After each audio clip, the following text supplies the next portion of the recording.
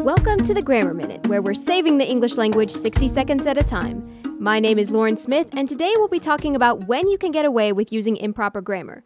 There are three possible cases. The first is when you're writing informally. For example, I almost never put a comma after so when I use it to begin a sentence. About 30% of the time, that's technically an error, but it's just barely acceptable because it's a conscious stylistic preference rather than a true mistake. The second is when you're writing accents or dialects. Mildred Taylor's characters bend grammar to their rules when they speak, notice the prevalence of ain't, but she is careful to use correct grammar when she's not writing dialogue. The third is when you're conforming to a specific style guide. APA, MLA, and others disagree on some points, such as the infamous Oxford comma. What one guide abhors may be correct according to another. That's Lauren Smith with your Grammar Minute on Radio Free Hillsdale 101.7 FM. For more tips and tricks, visit laurensmithbooks.com, and that's Smith spelled with a Y.